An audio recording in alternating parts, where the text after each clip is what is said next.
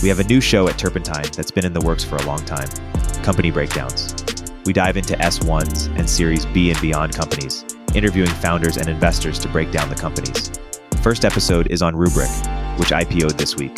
Upcoming episodes cover Reddit, Databricks, and more. Subscribe at the link in the description or search for Company Breakdowns on YouTube or in the podcast platform of your choice.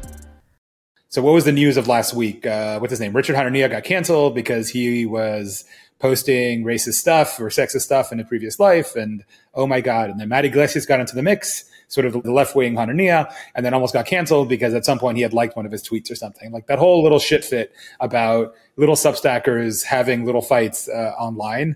It's like, this is ridiculous, right? There's no there. None of these people, well, I mean, I guess the left does, but none of these right-wing sort of rabble-rousers have like a constituency or a political movement or anything behind them at all, right? It's like maybe some of their thinking gets into the zeitgeist obliquely, which then does influence policy, maybe, but it feels fake in a way. It's still the end of history in the United States, just that the end of history in Europe, in Paris, by the way, which is gorgeous. And the riots, there was no riots, there was no anything. It's ridiculous, the overreaction to all that. Paris is still the most gorgeous city in the world. In Europe, the end of history is this beautiful little museum that's very nicely administered that you live in, and it's kind of quiet and a little boring, but it's magnificent, right? In the US, capitalism still runs 100%, 100 miles an hour, but everything's kind of a mess. And you still have the men with hollow chests beating their chest, like to quote Nietzsche's phrase about the last men, except in this case, they have Substacks, right? And they sit there and they beat their chests, and that is their job, to beat their chest in the end of history. But nothing's actually going to change. Nothing actually happens.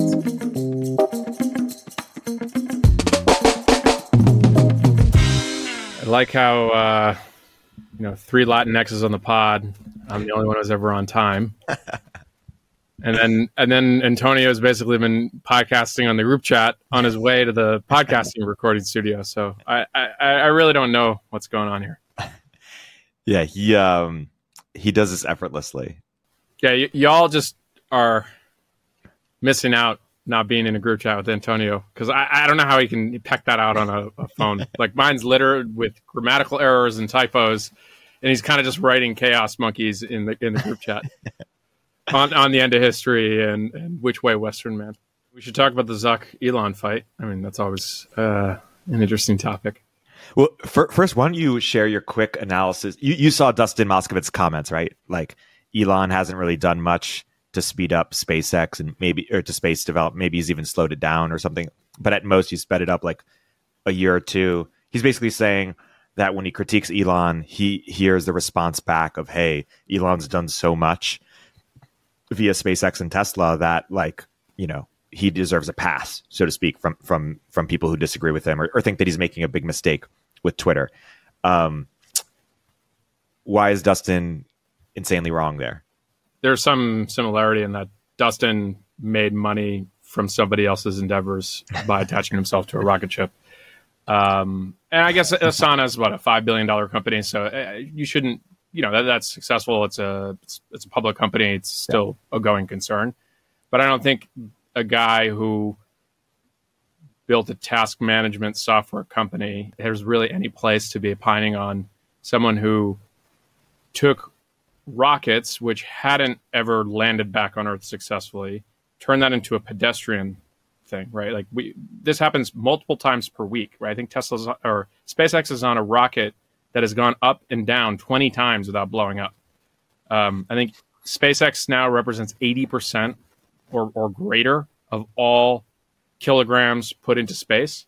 And so this is stuff that only nation states could do.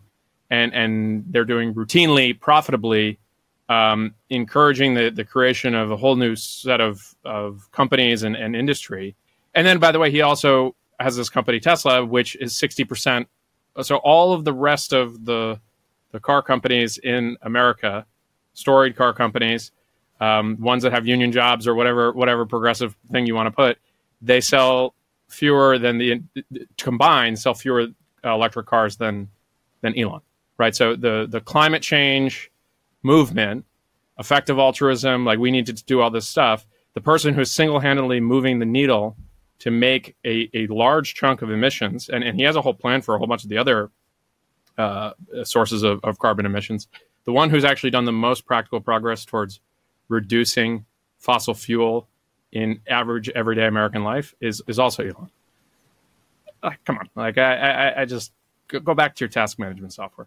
He as a whole, of course, his philanthropic organization that has a lot of smart people there doing, good work. I'm sure flesh that out a little bit further in terms of like what are the effects of his donations there. I'm not an expert on everything he's donated, but I think he's behind decarceration, progressive prosecutors, and I think it's worth separating some of those issues, right? And I think we've talked about it on the podcast before, but and we talked about this with Noah, where you have decarceration, which starts from a good place. Probably shouldn't be putting people who have these kind of like small marijuana-based offenses in prison. So get those people out. But then you get down this crazy slippery slope where now you're letting all these convicted felons out on no bail or, right back out onto the streets, and they're doing all this terrible stuff. And you can search Twitter for all the terrible stuff that happens as a result of not taking someone who should probably be in prison, but before they are kind of convicted of that crime through our judicial system, they should be in jail, right? So I think the fact that you would even try to be defending that at this point, it is a failed policy. And the people who are disproportionately impacted by those policies tend to be people of kind of lower socioeconomic and minority status, right? You don't have the convicted felon who's getting out on no bail, showing up in some really rich neighborhood and doing something bad. What they end up doing is they end up, killing someone in their own neighborhood or preying on other people in kind of disadvantaged situation. And so I think you have to have some baseline of law and order in society. There was an interesting tweet that someone showed that they took 5 cities in Europe that are super progressive from a drug law, the way they treat things. And I want to say it was, one in Portugal, maybe it was Lisbon, Amsterdam, Vienna, a couple different places. And one of the consistent things that all of these countries had was they have really aggressive policing around open air drug markets, right? Like, so they would never let something like the Tenderloin happen. They also have safe injection sites and all these very progressive things around drug policy. But the fact that people are not just showing up in the Tenderloin and cleaning up the drug dealers who are just hanging out on the streets, it's crazy. It's interesting. There used to be a big debate between sort of like, should these philanthropic organizations focus locally on, cities like San Francisco or Detroit or within our country that are really struggling, or should they focus in sort of third world countries that have, much bigger problems?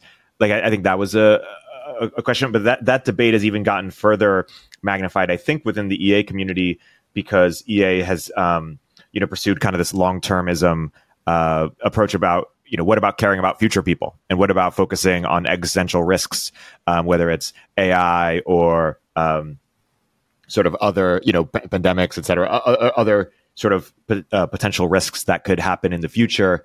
And some people are saying, well, that could happen, but also we have major problems here and now. And so I think these organizations are wrestling with how to allocate, capital to where you can have the biggest impact, not just in today's, sort of, people, whether it's in third world countries or here, but also in terms of tomorrow's people, future people, as it relates to existential risks. I think people should have the freedom to do with what they want with their money, even if I disagree with how they spend it. Like, they earned it, they should be able to, or I mean, some people earned it, but you earn it, you pay your taxes, do what you want with your money. And if you want to go do stuff outside the U.S., great, right? I think Bill Gates has done an amazing job with polio and malaria, and like that I think is a huge net benefit to humanity, and good for him for doing that stuff. I think we should be focused. Our problems that we're focused on should be focused through our political process in the U.S., and that's where we should be holding people accountable. So if you're the one funding kind of these crazy prosecutors who basically don't believe in crime, I mean, just look at what's happened in San Francisco. They put and this actually might even be a mayor policy mixed with the prosecution side of things. What is it? $900 is not a crime. And so you just turned every single Walgreens into, just go and do whatever. And then there was that viral clip, a week or two ago, where I think it was in Stockton, California. So it wasn't quite San Francisco, but you could kind of lump most of California under this pretty progressive view towards crime. And the guy had I think a trash can, and he was just stealing stuff from like a local gas station or bodega type place. And then the two shop owners beat him with a stick. And at first, like the viral clip went out, and then it was like that the shop owners were going to be investigated for assault of someone who was stealing stuff from their store. And then I think it came out later that they realized that was going to just blow up in their face.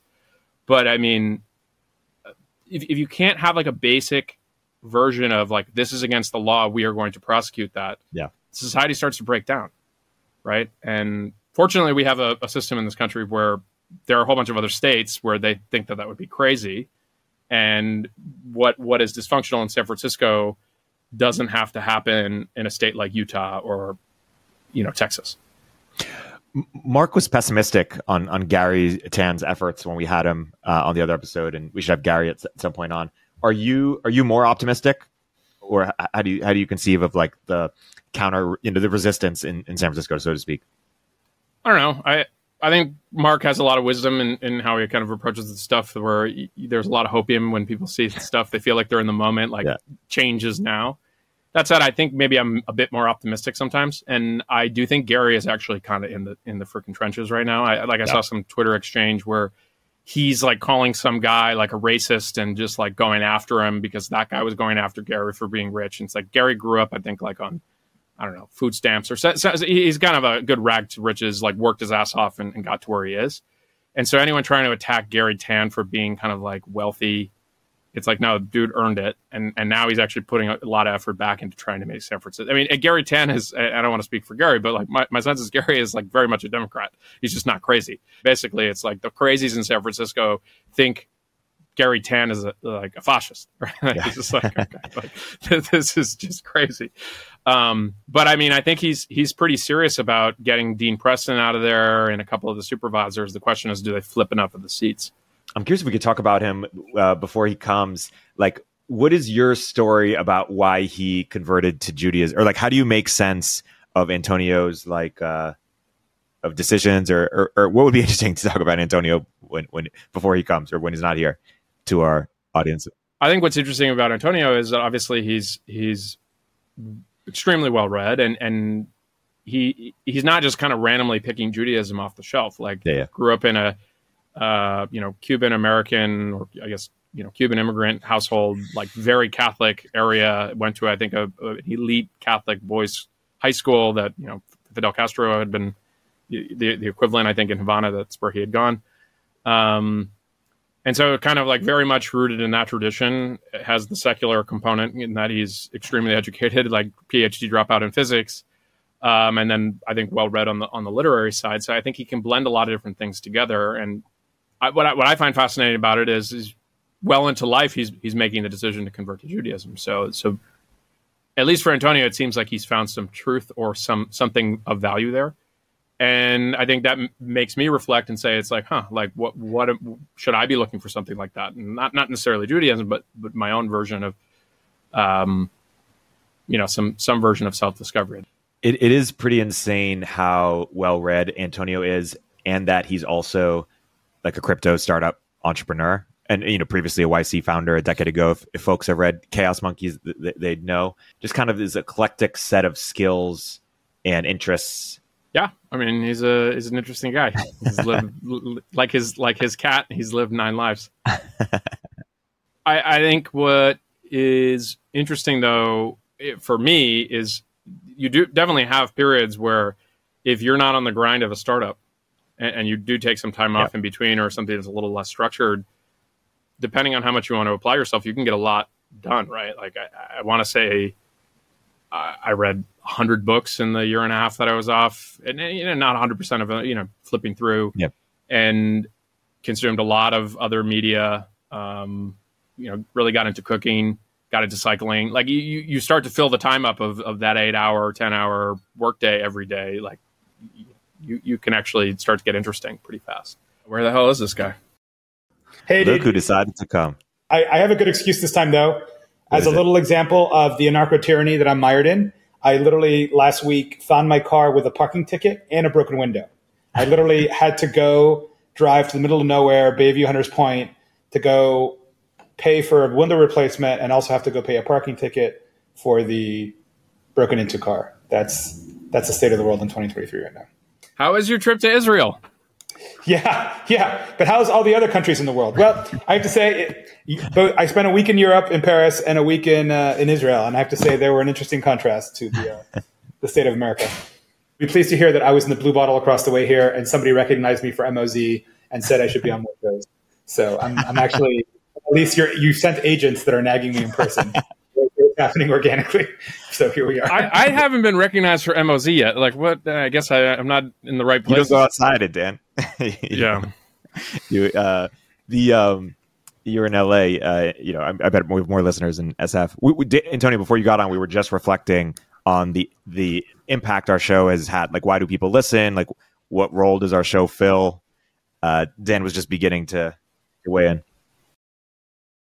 I don't know. I think our show, you have people who are kind of in the inside of a lot of what's happening in Silicon Valley via the group chats, as we've talked about. I don't think anyone's kind of the main character, which is probably useful, right? Like, I think some of the other more prominent podcasts, maybe in tech, that have somewhat of a similar format, like they can actually be the main character in a given week or right there. And so I think that creates maybe a little bit more. I think they have to hedge their statements a lot more. And I think we just kind of say what we think rather than having to kind of worry about, this constituency or that constituency. And I also think we treat our listeners like they're smart and actually make them do work, right? So we're going to give a reference here or there, and then you go look it up on Wikipedia if that's interested to you. We're just going to keep moving rather than trying to go one-on-one on every topic and appeal to maybe a wider audience. It isn't just the All In podcast, but like 10 IQ points higher. That isn't still true. Isn't that basically the pitch? What do you think, Eric? I mean, we're part of your growing podcast media empire, so I'm curious where you see MOZ fitting into your lineup of shows here. It's definitely a idiosyncratic, iconoclastic show. I hear a lot of people who come up to me and say, "Hey, I just checked out Tom Holland, or I just checked out Joe Henrich, or who's this Curtis guy?" Or I think we are like a gateway drug to like different ideas or different rabbit holes for people to go down. I think people get smarter about SF. I think people get smarter about some of these kind of like broader things around religion, broader things around like politics. I think for like the techie, intellectual, or aspiring, curious person outside of just business, there's no other show like it in my network or separate in terms of like the range of topics it covers, I think. What other show has source material where you wake up on a Sunday morning and there are 300 unread signal messages from the group chat between Antonio and an unnamed person arguing, future of Western civilization? Which almost made me break up with my girlfriend, by the way. But yeah, okay, yes. By the way, your network, Eric, you're talking about this thing like you're fucking Rupert Murdoch at the head of the news corporation. It's incredible. So how big is this? What, tell us about this turpentine business. When is it going public? When are you doing a hostile takeover of the SF Chronicle? Like what's going down here exactly? Right, so we're still, still very early days. We have 8 shows. Moment of Zen is the biggest one. The other ones are largely more niche or category specific. And that's what we're trying to do is create like category defining business media, basically. And we're starting with podcasts. I have a co-founder who's amazing. Her name is Amelia Salyers. She used to help lead editorial at Andreessen. She did the Future publication, and she also helped run their podcast operation with Sonal and others. And we've got a team of 5 full-time people. So we're cranking. We have a lot of shows in development, and excited to expand beyond shows into newsletters, into events, lists, kind of like a full-fledged media operation. Wait, so is there going to be an MOZ summit? If you guys give the heads up or the go ahead, there'll certainly be a MOZ event. Well, we can't do it on Shabbat. Yeah, we can't do it on Shabbat. I love how we're the biggest show in the network. So just to use an analogy, we're the Tucker Carlson of your Fox News, just to be clear. Is that right? Yeah. Yes, exactly. Okay. That's great. Well, Antonio, give us the update. So you haven't been on in a month or so. That long? Fuck. Okay. Well, Yeah, no, you were on the Mark episode, but you were right, from like a tin can in Tel Aviv or something. I forget what was going on. But yeah, people want updates with you too. Antonio, why don't you give the Spindle update and just where your head's been at? Oh, well, Spindle's cranking. I won't bore you with the details of Web3 attribution analytics. But for business reasons, I was in Paris. I was in ETC. ETC is this big crypto conference, it's the biggest in Europe. So I was in Paris for that, which was big. We put on a big splashy event, a lot of meetings, and it's odd to be walking down the Boulevard Saint-Germain and be recognized for like some crypto techie wonky thing. Possibly the first time in French history in which techies have like met each other, hey, aren't you da da da? Next to in the middle of the Latin Quarter in Paris. It was a fun event actually. It was really enjoyable. And then after that, I went for a week to Israel, partially for personal reasons, partially business. We just did a partnership with an Israeli company in Tel Aviv, and given it was close, I thought I'd go.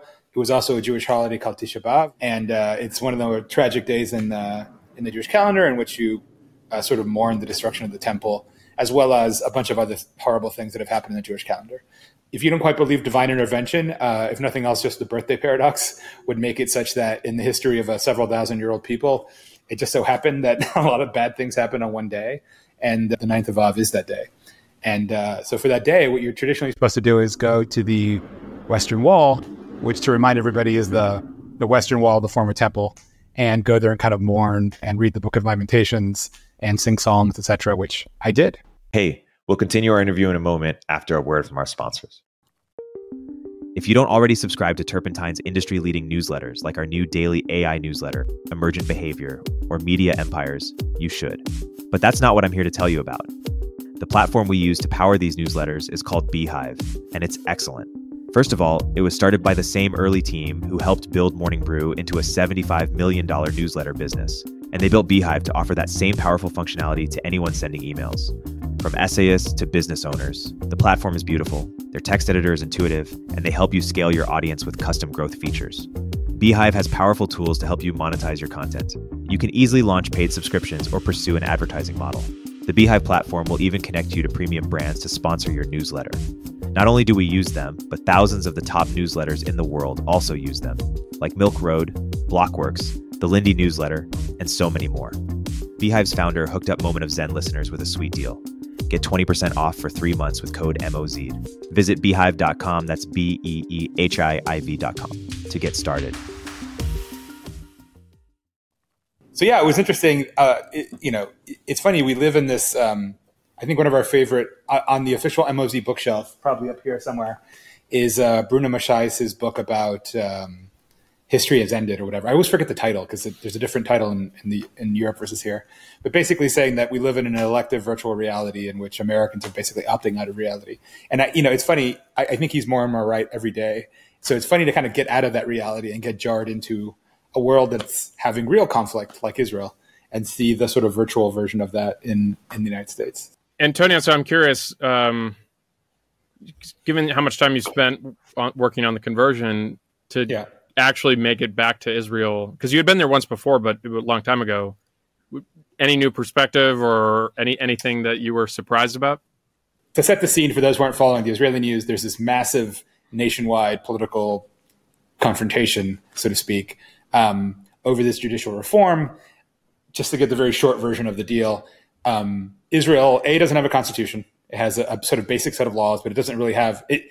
Odd considering a people that has nothing but a founding document, which is the most covenantal thing in human history. Somehow they actually don't have a constitution, even though, of course, they have the Torah. The right is basically winning, and the right-wing coalition is winning and is slated to win probably for the foreseeable future. And two, you don't have the balance of powers of judiciary, executive, and all that stuff in the United States. You literally have a sort of Supreme Court that has taken for itself lots of power to basically nullify any lawful law that actually came through the parliamentary process. And to those that are for that, that's considered a checks and balances is necessary. And for those who are against it, it's an anti-democratic thing. So the big debate is basically, do we nuke the Supreme Court and its ability to nuke legislation, or do we not? At its core, that is the debate.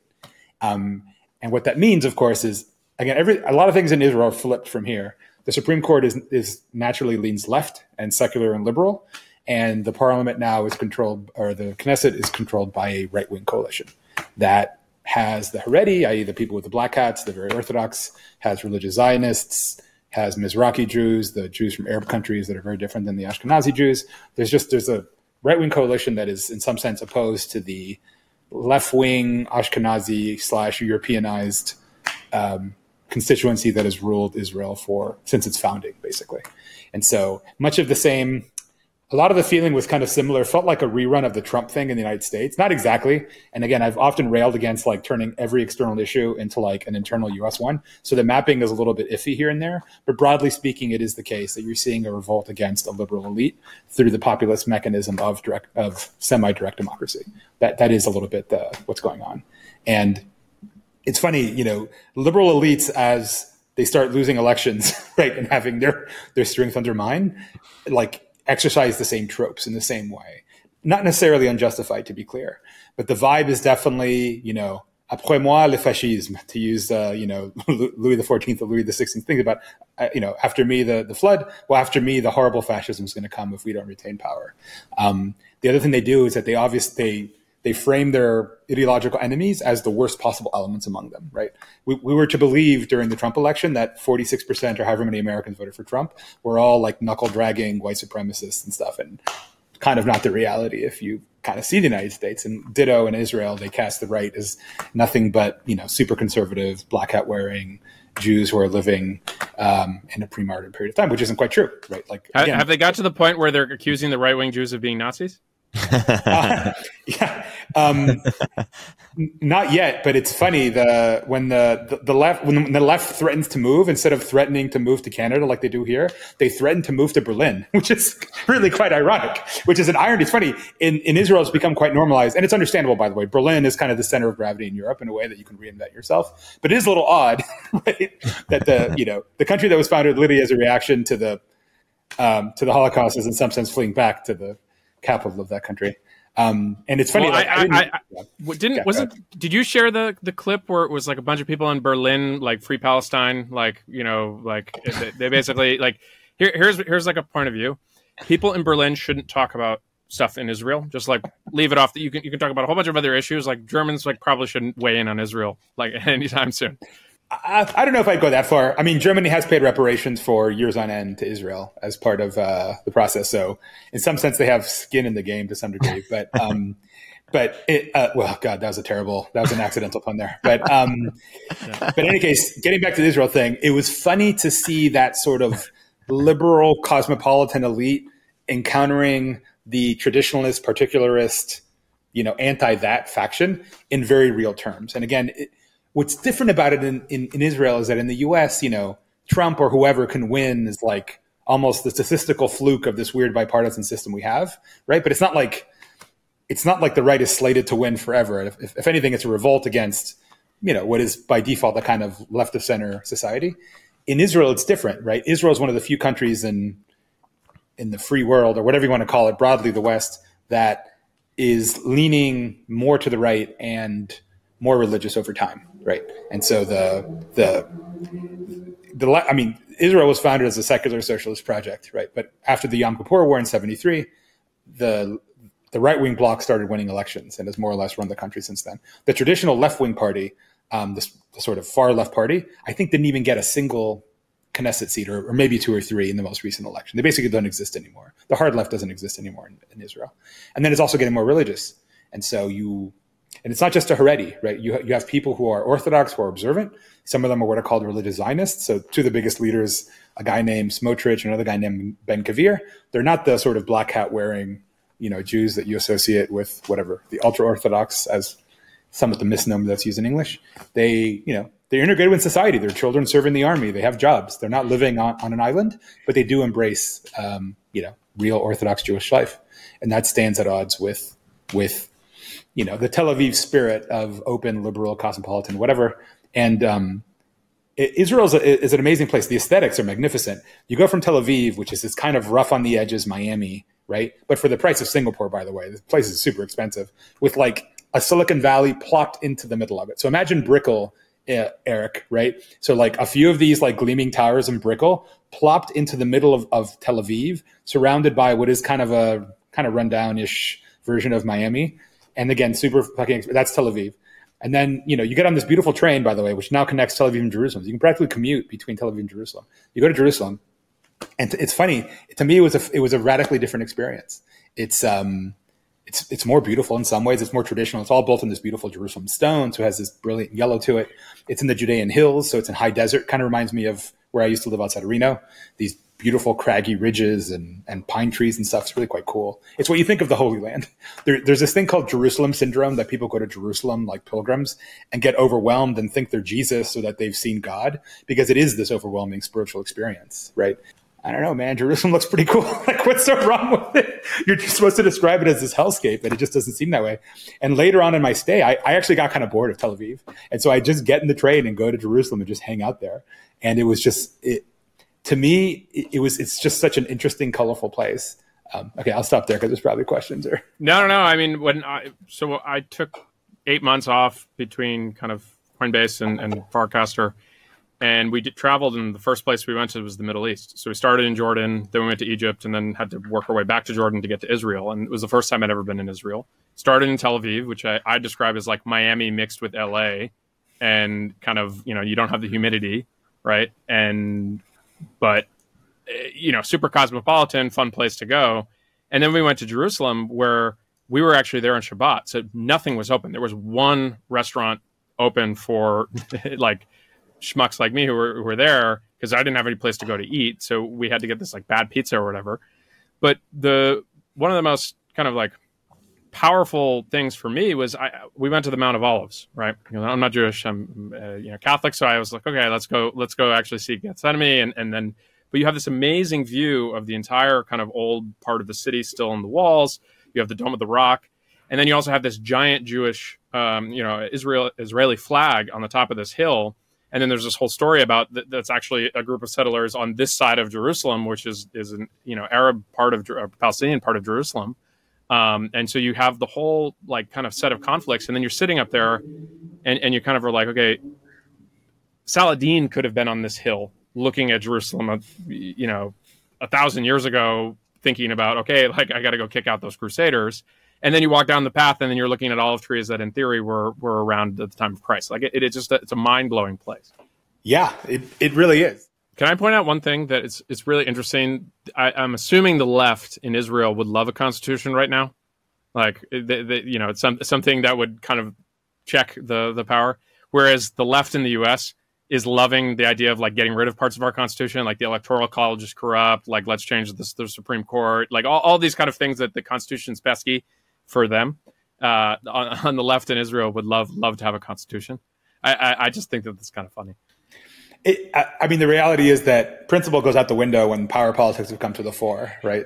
And you become a strict constitutionalist or a strict judiciary oversight person, depending on who controls the court or who's writing the Constitution. And otherwise, there's not a lot of principle to it. So, yeah, I don't think a Jewish constitution is ever happening. I think it was basically avoided when the state was founded because they realized they would never agree on it. And there was too many other pressing issues. Literally the night after the declaration of the state, they were bombarded by Egyptian airplanes. So it wasn't exactly the time to sit around and haggle over a constitution. And since then, I think everything has been improvised in Israel. But again, it was fascinating. Let's get to what I think is fascinating and how it, getting back to my Uber point about how politics in the US have become largely a LARP, right? Is that like it in some sense, and not taking a side either way, really, but the right that we're talking about does want to back off from liberalism a little bit. And if by liberalism you mean secular universalism, right? In that sense, they are pumping the brakes on that and saying, no, Israel's not going to be a Western style Enlightenment state like any other, right? This is a Jewish state, not a state of Jews, right? And that's a different sort of state. Doesn't mean it's not democratic, but it just means certain problems will be tackled a very different way, right? And I think that's real in a way that the right in this country, right? Like we're all spent too much time online.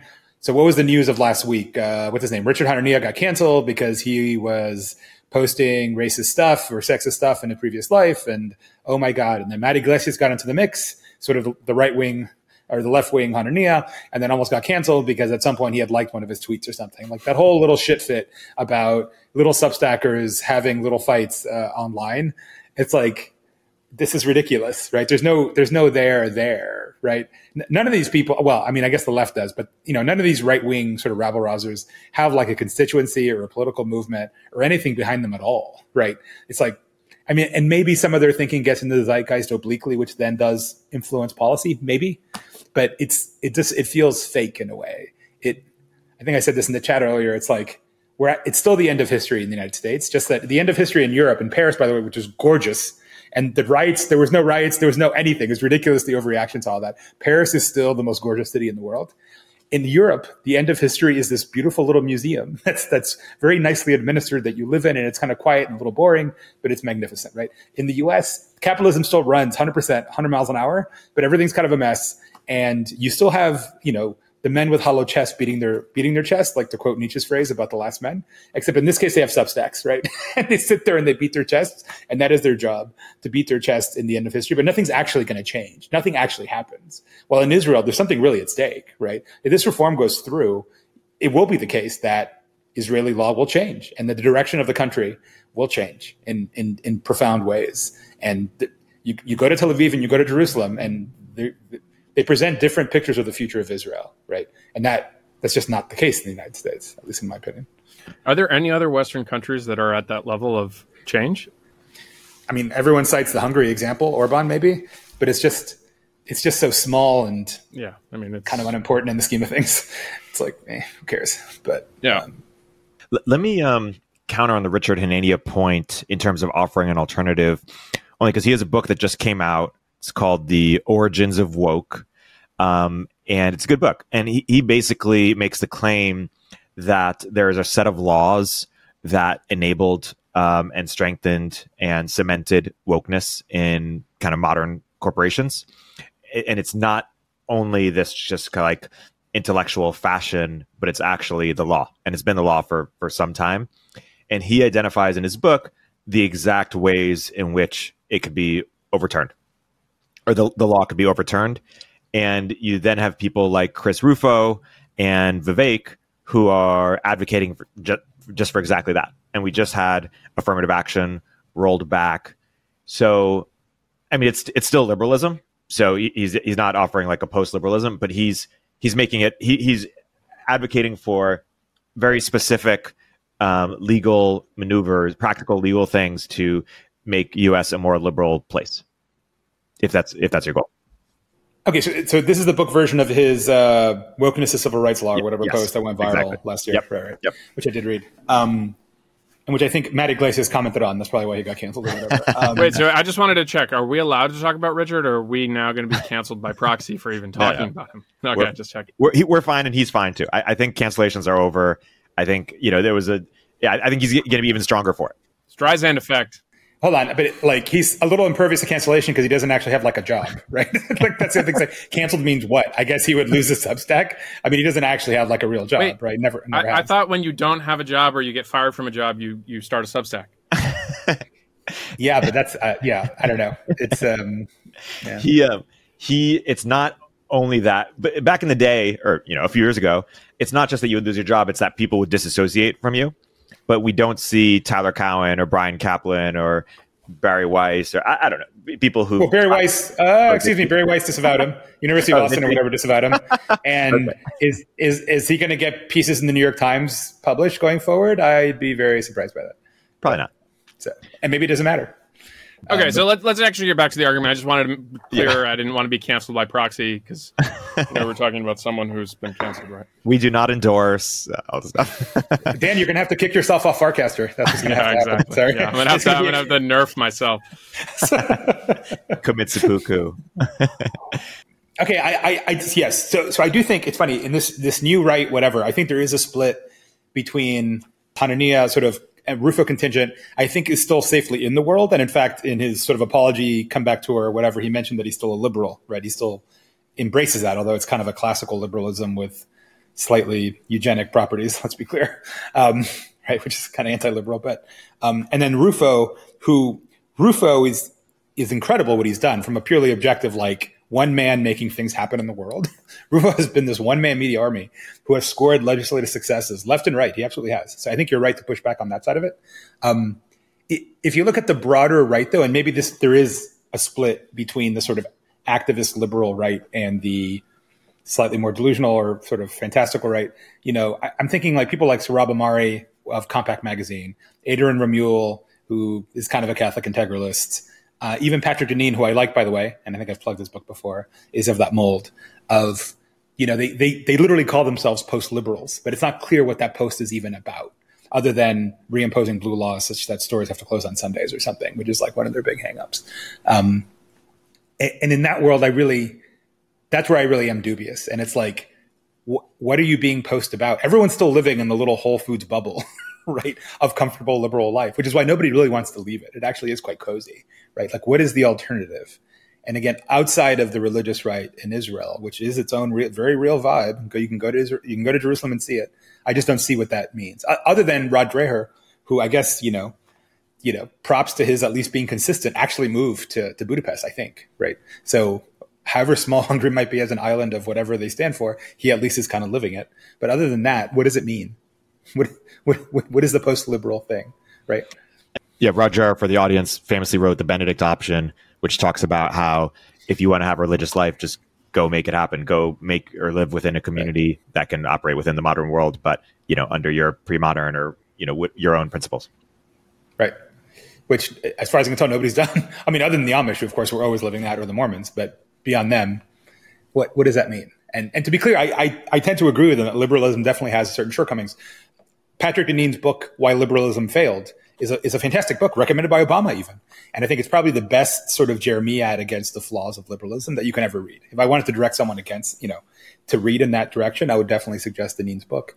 But it's not clear where that leads, to be honest. Even today, I was reading this book by, what's his name, Buskirk, from Stanford. He's another kind of interesting, from the Claremont Institute, I think. And is all about American dynamism. At the end, what he suggested was basically crypto, Web3, interesting one city ideas like Miami. That's kind of interesting, but it's like, it's not clear where that spark, where that revitalization movement, if you want to call it that, of either straight line liberalism or whatever the post-liberalism is supposed to be or come from. That's why I think it's kind of a LARP. There's nothing really happening. There's nothing going on. There's nothing at stake, right? The vector that we're going on is not going to change. Yeah, the only thing that's actually happening is the Silicon Valley, right? Like, correct. Yes. Just technology is the only thing that's kind of interesting and moving forward, and everything else is just circular and kind of rehashing. And I know we don't talk about that guy, the plagiarist, but like refinement culture and nostalgia, like, and all this other stuff that basically is just like we can't actually innovate new. And the only thing that's innovating new is Silicon Valley and tech. And just for the audience, Paul Scalise is who he's talking about, aka Lindy Man, who is a great packager of ideas, and sometimes he's too good of ideas. There we go. Sometimes he packages a little too faithful to the original rendition. Noted Islamic scholar, yes, packager of ideas. Austere Islamic scholar. Right? You get a job at the New York Times writing headlines, Eric. This is amazing. Yeah. maybe we should share that in joke. Who was it? The leader of ISIS got drone striked, and the Washington Post referred to him as an austere religious scholar instead of a terrorist. Yeah. And if people aren't getting the Scalise joke, he literally plagiarized entire lines, like copy pasta, from my post as either his tweets or in his posts. I was literally like control Fing and finding my tweets actually in his posts. Solana's too. Like in real time, we were just realizing that he did it. Yeah. And then he got kicked off Substack. And then I totally lost it and did this whole thread on it that I still get likes on. People are still looking up the thread where like the Lenny man got booted or whatever. And I just totally lost it and went nuts, and they kicked him off Substack. But I think he came back or something. He's alive somehow. Now with X, he has creator monetization, man. He's on Beehive. I subscribe. I've forgiven him. I like his stuff. I'm rooting for him. Have you forgiven him, Antonio? I'm just, there's a great line in GS Elevator, which is a source of all wisdom online. The best revenge is not giving a shit. I haven't even thought about him, to be honest. I don't know. He's the Don Draper meme. I don't think about you at all. But anyways, I think refinement culture, though, is an interesting point in the sense that, like, just look at Hollywood and like all the stuff. And that's actually, I think, one of the interesting things about Oppenheimer, Barbie, was the fact that like you had two movies that weren't sequels to other things, and that there was like an intellectual element with Oppenheimer that actually became somewhat of at least an online conversation. When was the last time a movie did that? Well, hold on. But I would say, just to rehash the decadence point, there's two types of movies that exist in the world anymore. It's either rehashes of past glories, typically in World War II, or basically superhero fantasy movies. That's it. And each one of these is safely within those genres, right?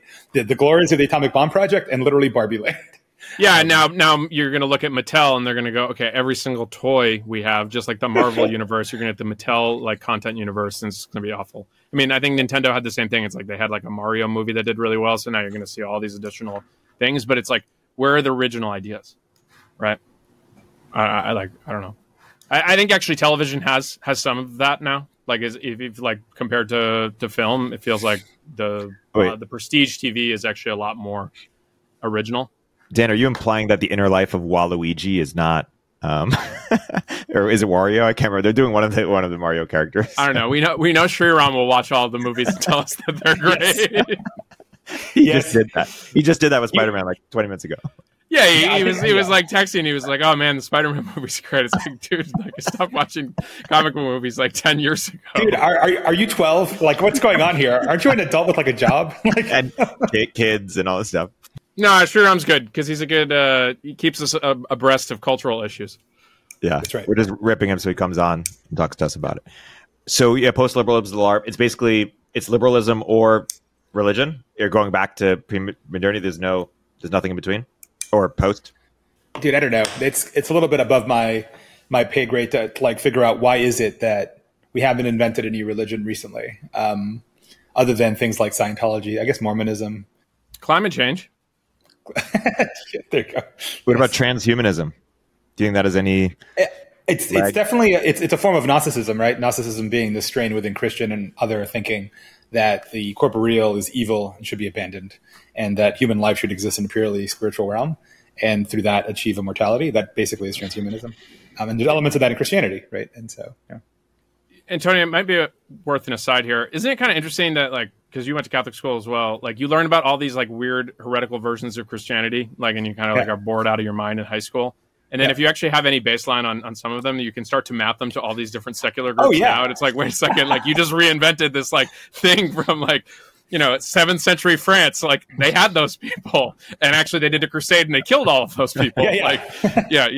And you almost wish they would bring back the burning at the stake business to just settle the matter once and for all. But in any case, no. I mean, I've often argued that the real reason for religious education is just to recognize religious thinking when you see it. And again, a lot of the people in the thrall of religious thinking now just don't realize that they're rehashing heresies from centuries ago all over again. Yeah. Including Christianity itself, which is a little unauthorized spin-off move from Judaism. But leave that aside.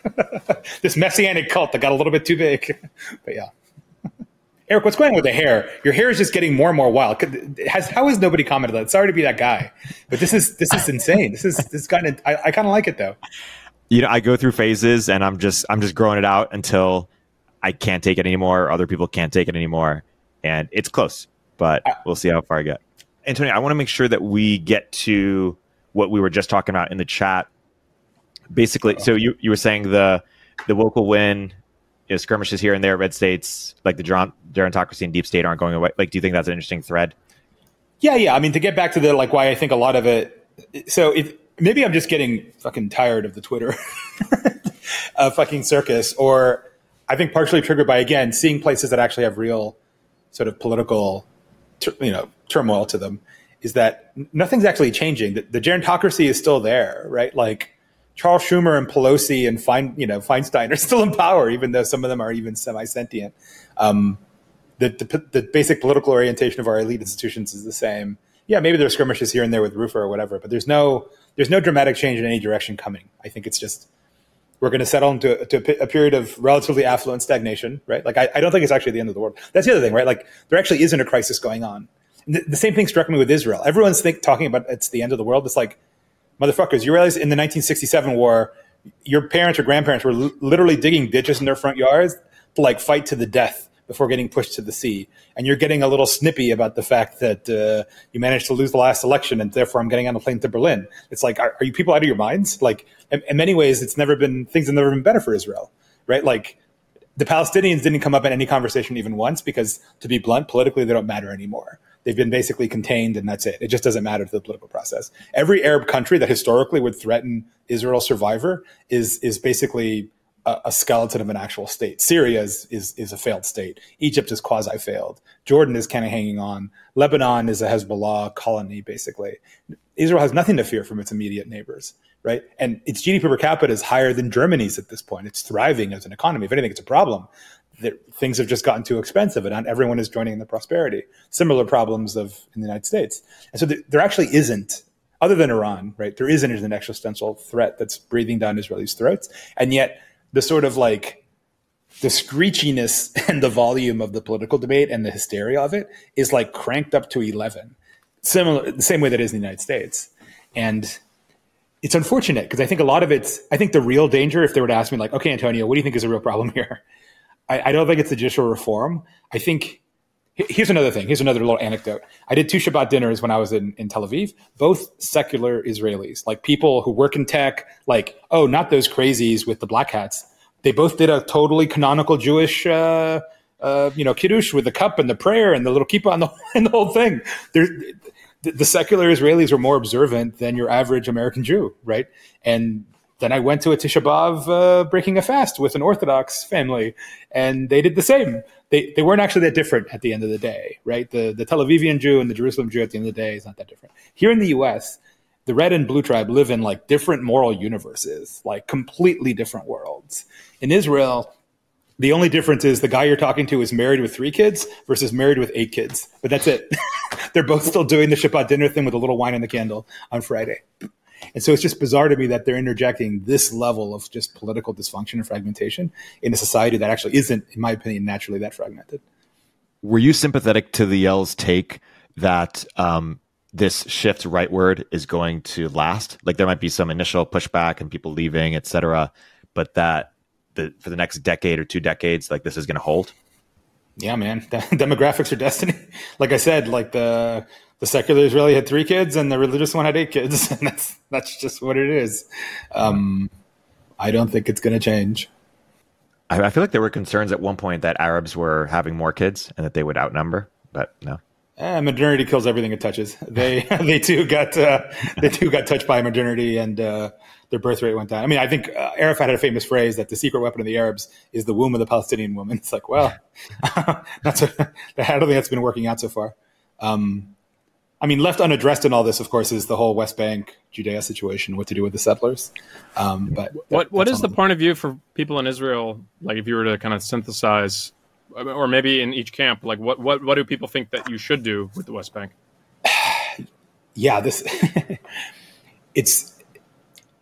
my general feeling, this is very anecdotal, but just talking to people on both sides. On the right, the feeling is, we'll see, which I think is their oblique way of saying, we're going to win in the end. Just support the settlements, have more Jews live there, and eventually we're just going to be slowly annexing. Like in the US, many of the debates in Israel seem to be virtual about things that aren't even real or that are already decided, but that become major rhetorical fighting points. So, for example, the left is in a tizzy about the annexation of the West Bank. Dude, I was there in 2005, okay, almost 20 years ago, driving around the West Bank. The West Bank has been annexed. It's by any sane meaning of that word. It's controlled by the Israelis. You just drive through. There's no border checkpoint, right? The only exception is a few cities are kind of walled in and controlled in theory by the Palestinian Authority, like Jenin, et cetera, where like the Israeli army doesn't go into. But broadly speaking, it is an extension of Israel. We crossed into the West Bank because the traffic to get back from the protests from Jerusalem was too much. So we cut into the West Bank to just get back to Tel Aviv faster. If that's not annexation, what the fuck is, right?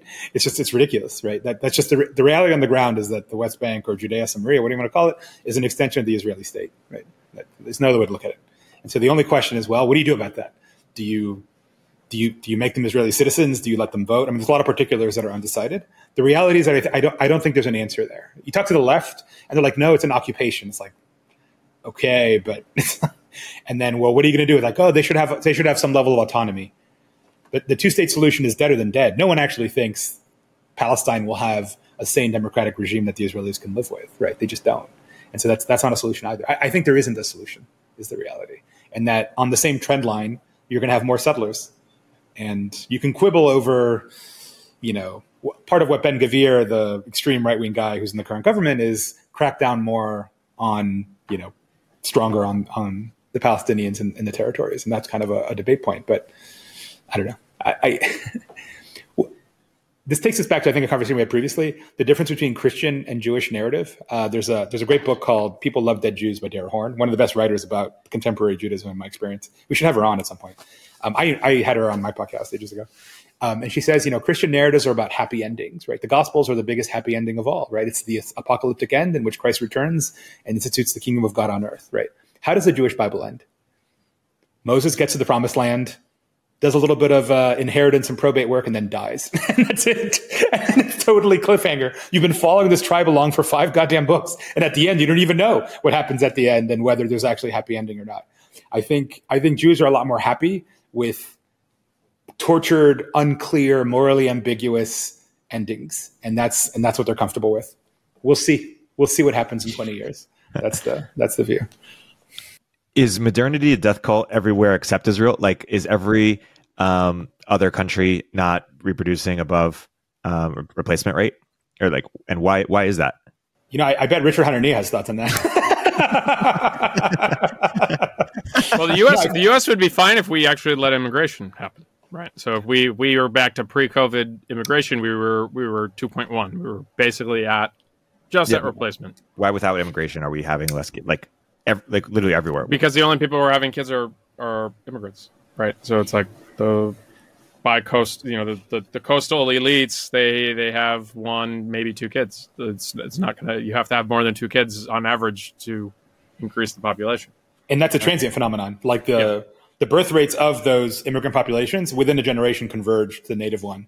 And so you have to keep this constant. You get like 1 generation of increased fertility, and then it just converges to the mean. There's nothing special about immigrants that they're not particularly fertile forever. It's just they assimilate. Right. And is it basically that as women get more educated and get better opportunities in the workplace, the opportunity cost of having kids is higher, and thus they are less likely to want to have kids? I wouldn't blame it on women necessarily. I'm not blaming it on women. I'm just saying. No. I would say there's also just a component of like, you live in a city, you get used to a certain lifestyle. Adding kids is expensive, and then adding the third kid, like at a certain point, you're just like, okay, now I have to move to a different apartment, right? Like, and so I think that all starts to kind of weigh subtly, not subtly, but just kind of across the whole segment of society, right? Whereas everyone's living in the suburbs and housing is relatively cheap, and there's plenty of space outside, then maybe you're inclined to have that third or fourth kid. Yeah, wasn't there like a whole thing about how like getting the third baby seat into a car was part of the reason why we were pegged to 2 children or something, because you had that extra 1 kid is like the soul breaker. I mean, I think what Dan is saying is certainly true and its factors in it, but like as an extreme counter argument, which just means that it's more complex. If you look at Nordic countries where there's endless subsidies to have families, the cost of living is so expensive, you still have fertility problems, which again, I think what you're saying is true in the context of the United States. It's a multi-factor phenomenon, but it's not like solving all those problems necessarily gets you there. I think there just has to be, and I hate just saying culture because it's this broad thing, but in Israel, for example, family does come first, right? Like I said, I had a tweet go viral, which to me seemed almost like a cliche observation, but I was with a bunch of like startup dudes and going out having beers, the usual night out. They're all like younger than me. They're like in their late 20s, early 30s. All of them were married, and then at least half of them had kids. Like they proceed, Israel enforces adulthood on you very quickly. You go to the army at 18, they put a rifle and they stick you in front at a checkpoint or in the Golan Heights, and suddenly you're a man at war, in battle, serving your nation with the team dynamic that's birthed. And as soon as you get out of that, you instantly want to get a college degree and you marry your sweetheart and have kids, like instantly. And if you don't, you're kind of seen as like living like a child. I don't know. It's just not normal, right? Like, what do you do on the weekends on Shabbat? If not, hang out with your family. What, go do yoga? It's like, it isn't the way it works, right? And so I think a lot of it is just familial, cultural, religious to a certain degree. It's interesting you mention that because I was talking with my wife recently about this, and that I'm in the cohort of like kind of mid-30s, like people are all having kids, and because I am one of these coastal elite types, and I find it fascinating that there's still this kind of like, oh, well, the adults are going to do this activity on the weekend and we can get a babysitter or do whatever. And it just feels a little weird to me, where it's like, I thought that was like the end of that chapter. And it's like, now we have kids and it's like you do family oriented things. And I have to suspect that is a very American coastal phenomenon, which is then of course exported to the rest of the kind of Borg globally of like, oh, like, well, I need something for me as an adult. It's like, what bullshit is that? Like, it's like your job is now to actually take care of your kids and have more kids. Like, I think, I don't know. There's something unnatural that it feels very childish. Yeah, no, I agree. I mean, I think in Israel, you see it's a lot more, if you go to a social event, like everyone shows up with the kids and like sticks the kids in a corner and they go play and like, that's it.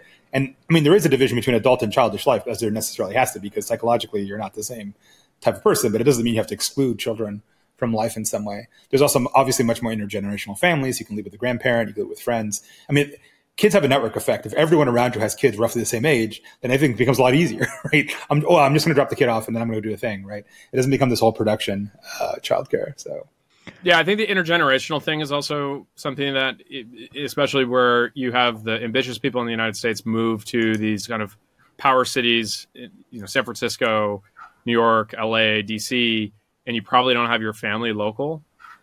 It feels very unnatural, right? It's like you're raising the kid in that city, but then the grandparents are far away, and so you lose a lot of that kind of, God, I wanted to say Lindy, but just the kind of natural way of child rearing that's existed for millennia, right? Are you guys optimistic that any of the proposed changes, whether it's increased childcare or better fertility benefits or fertility technology like artificial wombs, do you think anything, or even just paying people to have kids, are there any interventions that will reverse the trend? My big thing is I think status is what drives most of it, right? So if all of a sudden having 3 or 4 kids was seen as high status, which in some ways it actually kind of, if you're going to look at the really, really rich people, like they have a gaggle of kids, right? Whether you have Brangelina had the whole group of kids, Kim and Kanye, Elon has a lot of kids. I think Zuck has 3 kids. So I think at a high level, like obviously you have more resources and things like that. But I think if you were to make having more kids high status within elite circles, then you're going to get it. People are going to be willing to sacrifice their yoga and their expensive coffee to like be able to have more kids in there, whether it's get a bigger place or move somewhere else. I would have been optimistic that like the kind of like post-COVID remote work would encourage people to move to places where they could have more kids. But I think that was a fever dream. Like I think everyone's going back to the office. So I don't know. What do you think, Antonio? Yeah, dude, I'm a good I diagnose things. I don't prescribe solutions, man. I don't know how to fix it. I think I'm kind of a cynic. I don't think it's hard to fix. I mean, look, what would it take, absent the moral implications, to actually make this happen?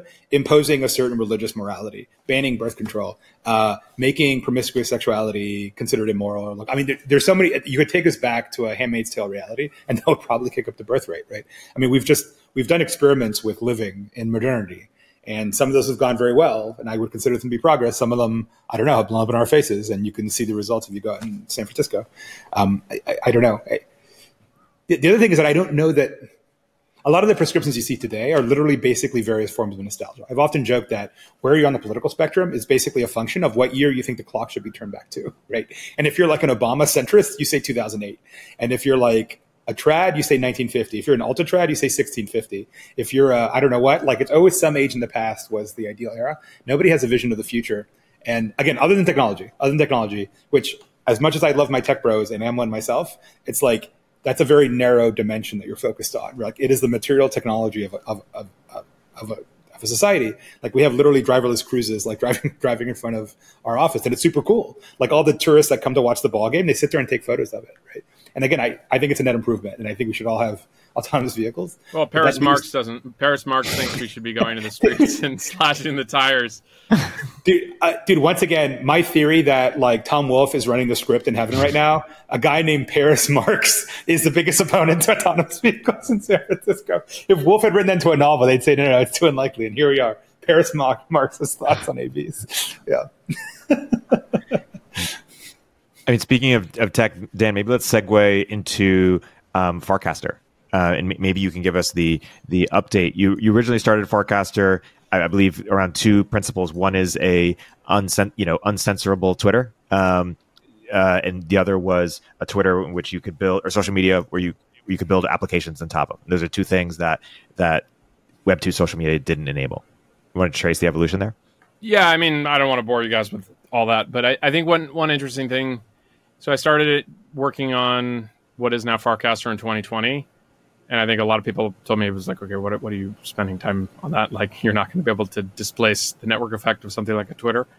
Well, obviously Elon showed up as the main character in this game and now has changed the kind of table, so to speak, in that you have a bunch of competing social networks for what is this idea of like Twitter, with Twitter still being the most relevant.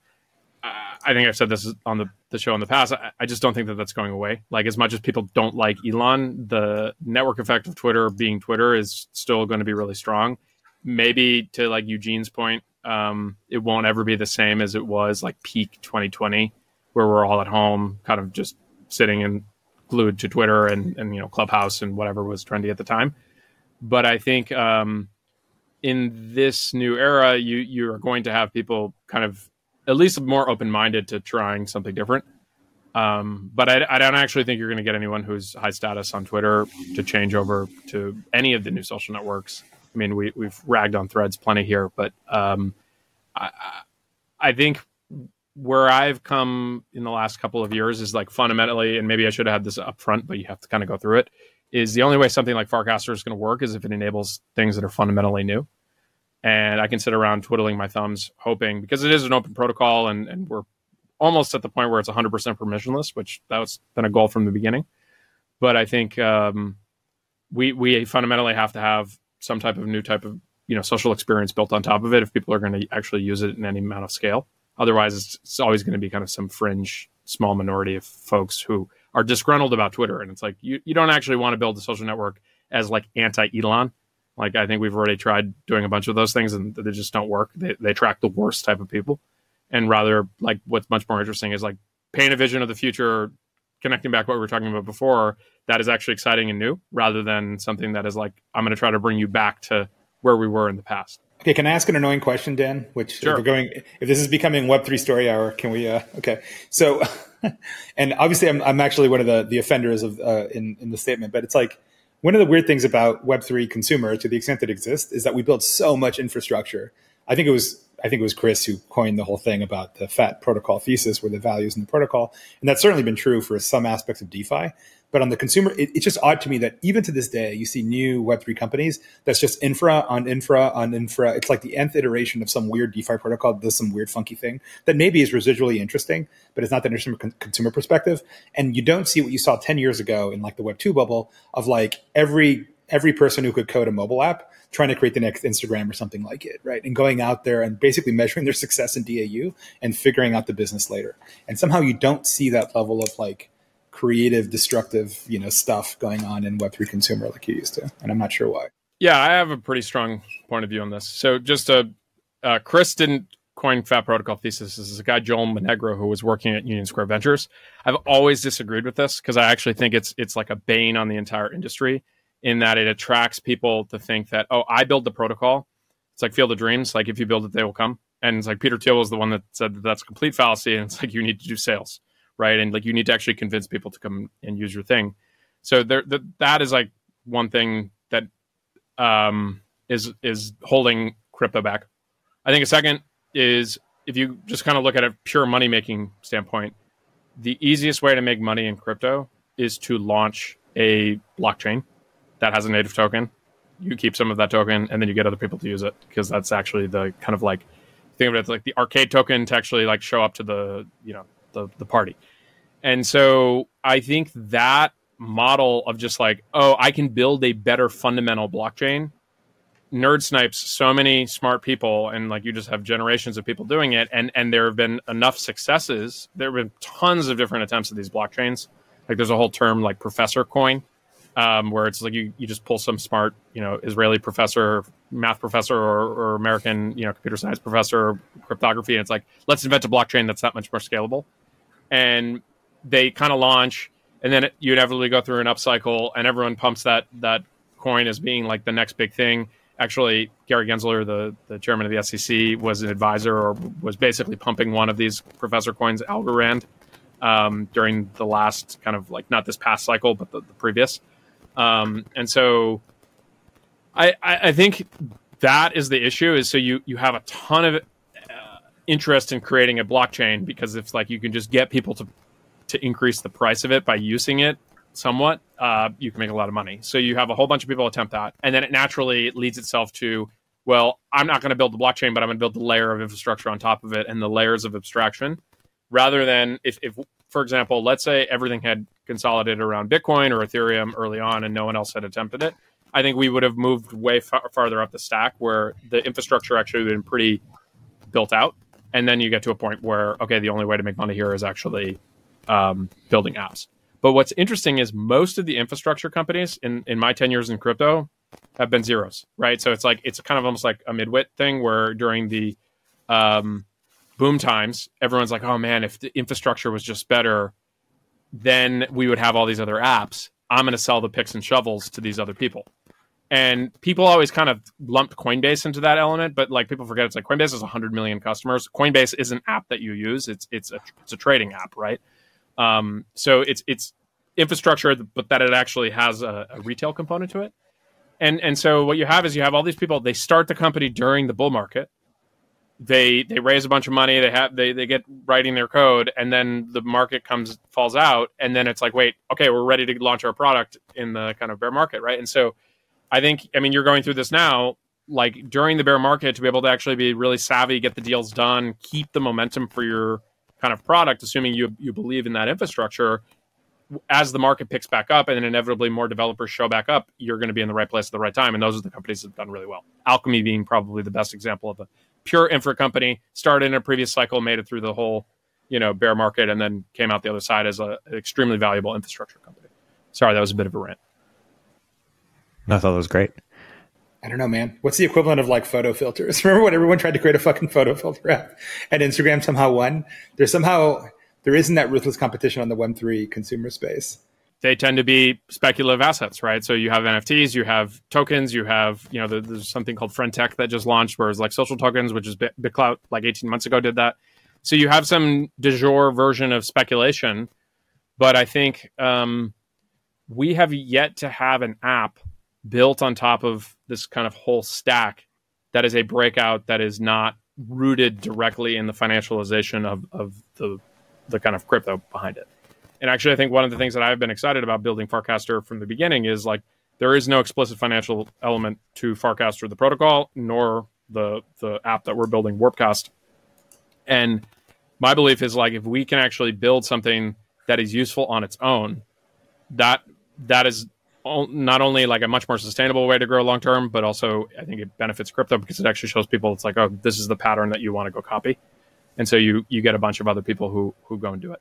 I think it's also underrated how impactful Apple's packaging of the App Store was for the kind of 2010s in terms of all the growth that came out of that. Because if you think of like smartphones or phones before, like the types of people who were building like mobile apps prior to the iPhone were like, they were selling you ringtone. It was pretty scammy, right? Like it was a whole ecosystem of like really overpriced, scammy stuff that once you got this like really nice environment, and Apple did an amazing job getting, hundreds of millions of people, billions of people with an iPhone and then an Android, obviously. It became such a big market that it attracted people who could actually build like the Instagrams and all these, WhatsApps and things like that. What do you think, Antonio, the Elon Zuck thing? I think you just fucking fight or shut up already. That's what I think. So you're in the Zuck camp. Yeah. I mean, if you want to do it, do it. I mean, I just don't understand. I don't know. Yeah, I don't want to get into the weeds of it, but like Elon's pretending as if he's planning things, and apparently he wasn't talking to Zuck at all about it. And Zuck's like, okay, look, game on, just name the date. And then suddenly I don't know. It's weird that Walter Isaacson posted, I guess, the thread in which it's like, I don't understand. He's obviously a confidant because he's writing a book about Elon, and yet he's divulging a text thread, something I would never do. I don't know. The whole thing is fucking weird, man. I think it's all big mind games from Elon. I think he got permission. Yeah. Yeah, I think Elon's trying to do a big mind game here. Maybe that's 4D chess. I thought it made Elon look bad, but Paul Scalise tweeted, Elon is totally controlling the frame. Zuck is complaining, looking like the beta. But maybe to bring it up a little bit more, kind of intellectually. What